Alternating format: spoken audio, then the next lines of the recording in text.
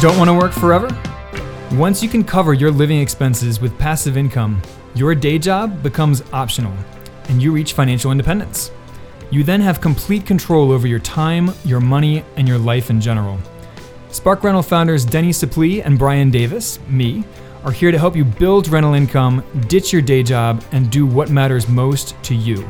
So on that note, let's jump into today's episode, which, like all of our episodes, was recorded live.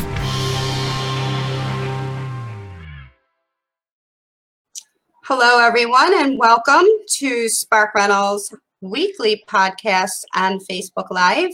If you are joining us, or please let us know in the chat where you're coming from, and because that's what we're going to go over today. I jumped ahead of myself because I just want to remind you, last week we talked about renting to family or friends. We got some interesting comments on that. There's a definite for or against there. And today we are going to go over landlord tax deductions and let you know what are these things that you should be keeping track of so that you're maximizing your deductions. So you're lowering your tax amount you have to pay. And in doing so, raising your returns, right? I mean, the more you can lower your expenses, such as your taxes, the higher your returns. Absolutely. Absolutely. So in speaking of these things, Brian, start us off and tell us a little bit of some of the typical tax deductions.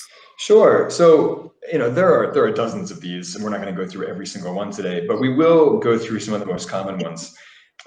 Starting with everyone's favorite, mortgage interest. And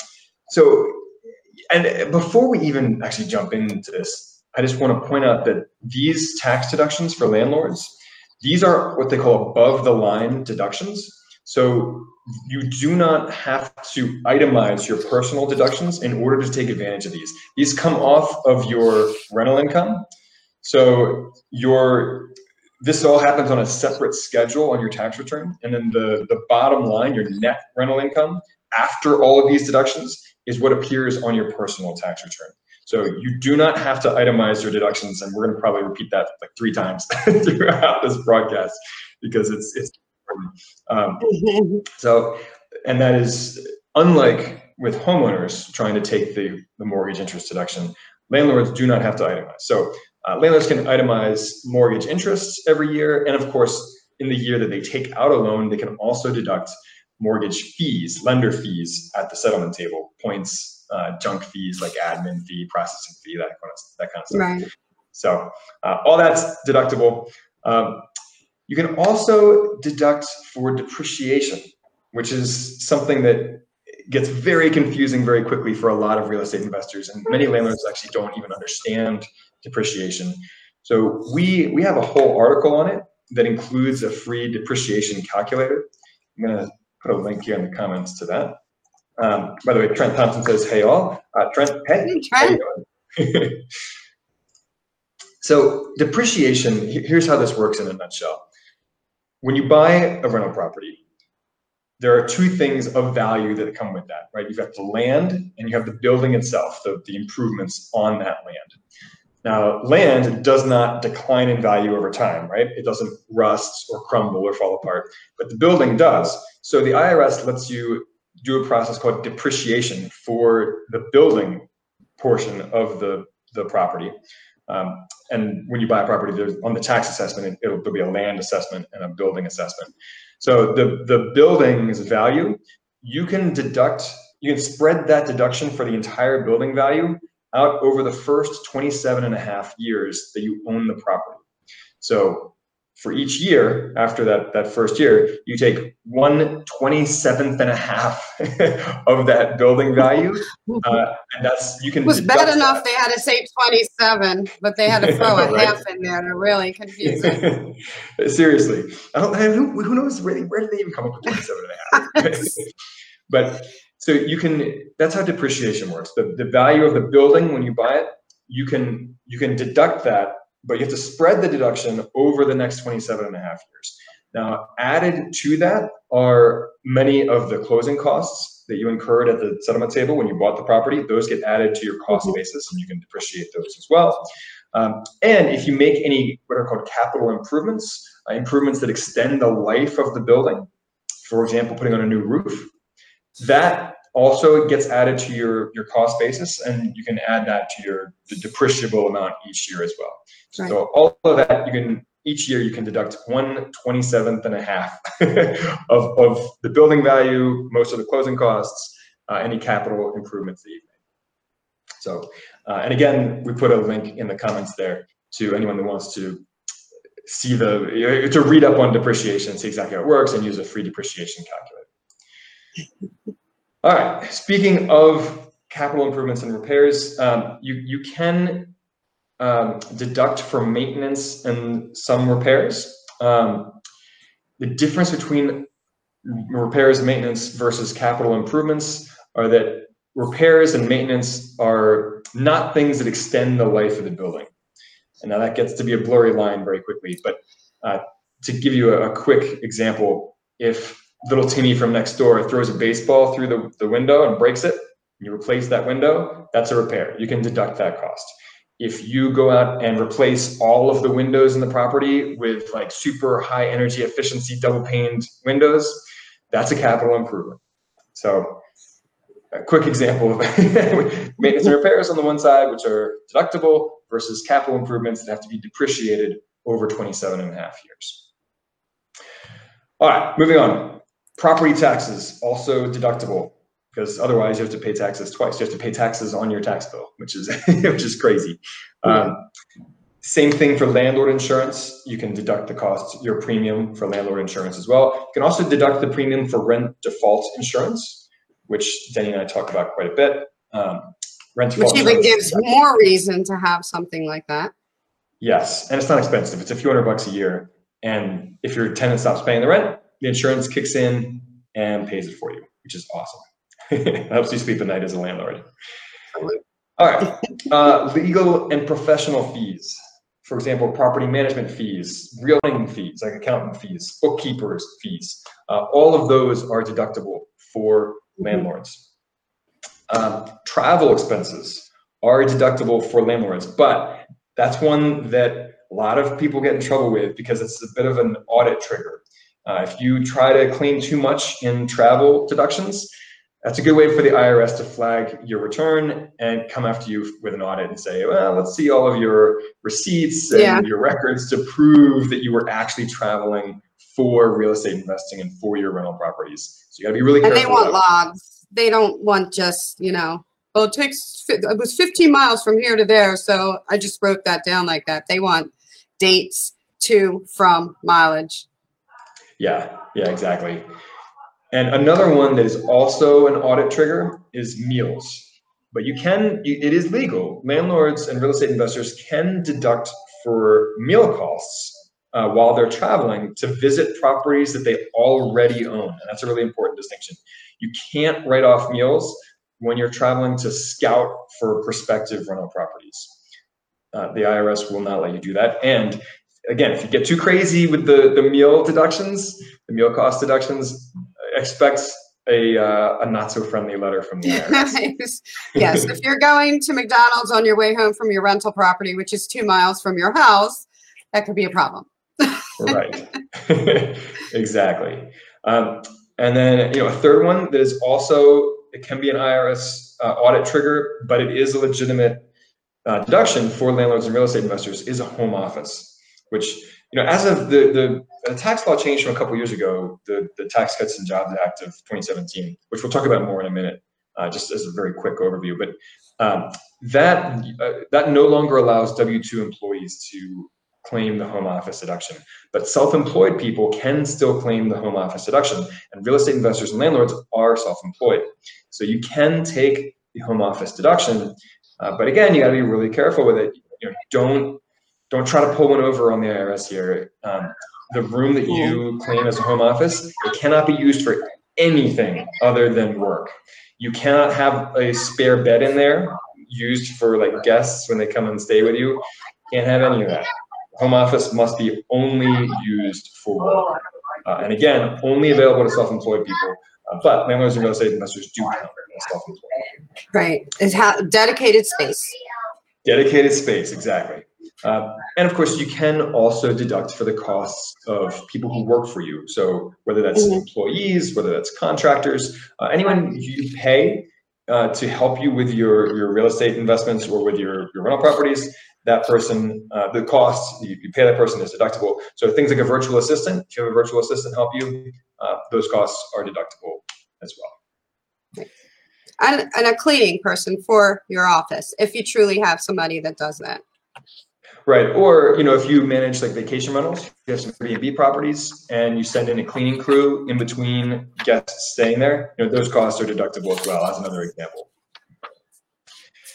Denny, did I miss any deductions that you want to include here? I think we got them. All right. So there are many of them. And we actually have a very... It's really important. It's important. We got to put the disclaimer here. We are not accountants, nor am I a financial professional. That's just not what we are. So it's important if you have several properties or, just please talk to a financial professional, an accountant, and a good accountant who knows real estate. Absolutely. I've gotten messed up by using an accountant who didn't know real estate. Not all accountants are created equal. So we included a link in the comments to our very comprehensive guide to landlord tax deductions for rental properties. It's, we don't have time to go through all of them today, but check out that list if you have any questions about landlord tax deductions. And I want to, let's do a very quick run through, Denny, of some of the most recent tax changes that have gone into effect within the last few years. Just as a quick overview for anyone who's been under a rock for the last couple of years with their tax returns. Some quick. There's still 7 tax rates from 10 to 37%, but the income tax ranges did shift a bit.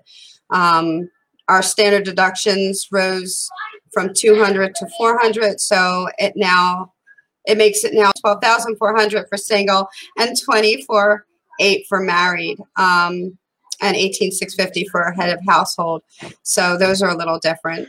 The standard deduction went way higher a few years ago, which is both a good and a bad thing. But they're discouraging people from itemizing their deductions, which for the average person is probably a good thing.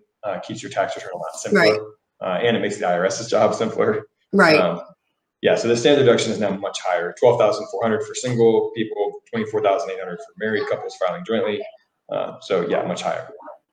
A nice thing that just happened, I think, this year is charitable. When you're itemizing, charitable donations are now 100% of your adjusted gross. They can meet that, and you'll still get that whole amount to itemize 100%. And the itemize, though. Yes, absolutely. Yeah. They won't work if you're doing the standard. As well as medical costs have gone up to 7.5%. May also be deducted, which is an increase. Well, right. So your medical costs have to be at least 7.5% of your adjusted gross income, right? In order for you to deduct those. Now, if you're self-employed, you can deduct your medical expenses as a business expense, right? I don't know if it's considered a business expense, but it is. Oh, well, it is a business expense if you have like an LLC and your LLC is paying those. Yes. But if you're paying for it personally, it's a little different. Okay. Yeah. Once again, we're not CPAs. So exactly. This is why you know what? Talk to a CPA if you have questions.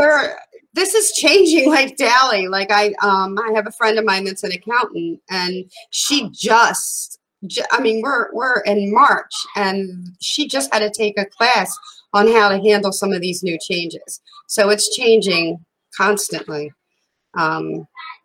Like for instance, like this stimulus check that's coming out. If you file your tax return last year and it was less, you know what, then they're going to go by that. But if you already filed your 2020 and it's more, they're going to go by that. So if you want more money or any of the money, you got to be careful with all that stuff. And this just was released. So, I mean, you have to really keep your eye on things. So, yeah, and that's a great point. Denny, are there any other COVID or pandemic related tax issues that landlords and real estate investors in particular should be aware of? Well, I mean, there's quite a few people that have losses, rental losses, because of the eviction moratorium and yeah. unemployment rates. Yeah. So they are considered passive, and I didn't even realize this. There's a 5-year. This is like the 27 and a half. But it's a 5-year carryback privilege. So you can stretch that loss out if it doesn't meet the maximum, if it overstays overgoes the maximum. So that is good. Carry the loss carry forward. It forward. Of course, yeah. I to can't offset talk today. your income next year. Exactly, which is good because, you know, the years that you maybe hopefully don't in the future going forward. Because there's a lot of people that got hit hard with this. No question. And any other COVID related tips, tax tips for landlords? I think anything, don't forget to include anything that you had to do to make common areas COVID friendly or protected, anything like that. A lot of people won't even think about installing those sanitized stations as anything, and they are. So make sure you keep track of all those things as well, and keep an eye on. Talk to your accountant and keep an eye on what's going on out there, because I have a feeling things are going to change because of the moratoriums, and they're stretching them, and there's got to be some relief for the landlords that are there. There's landlords that are hurting big time because of this. Well, landlords are unfortunately not a very politically powerful or protected group. I mean, they're much maligned. But at least we have some good tax deductions. Run through of what we talked about is common tax deductions for real estate investors and landlords. So mortgage interest and fees, depreciation, maintenance and repairs, property taxes, landlord insurance, rent default insurance, legal and professional fees such as property management fees or accounting fees or realtor fees, travel that's specifically for your real estate investments, meals while you're traveling for real estate investing, your home office, and of course any employees or contractors that have done work for you this year. Any last thoughts, Denny, before we call this episode complete? I don't think so. I think that covers it. Just again, make sure that you're keeping your eye on the news and good resources. Don't. There's so much out there, you don't even know what's true and what's not. And then check with a good financial person, because that's important. Absolutely. Well, thanks, you guys. We will see you next Tuesday. Because it's super complicated. Yeah. So we'll see you next Tuesday at 2 p.m. Eastern, 11 a.m. Pacific.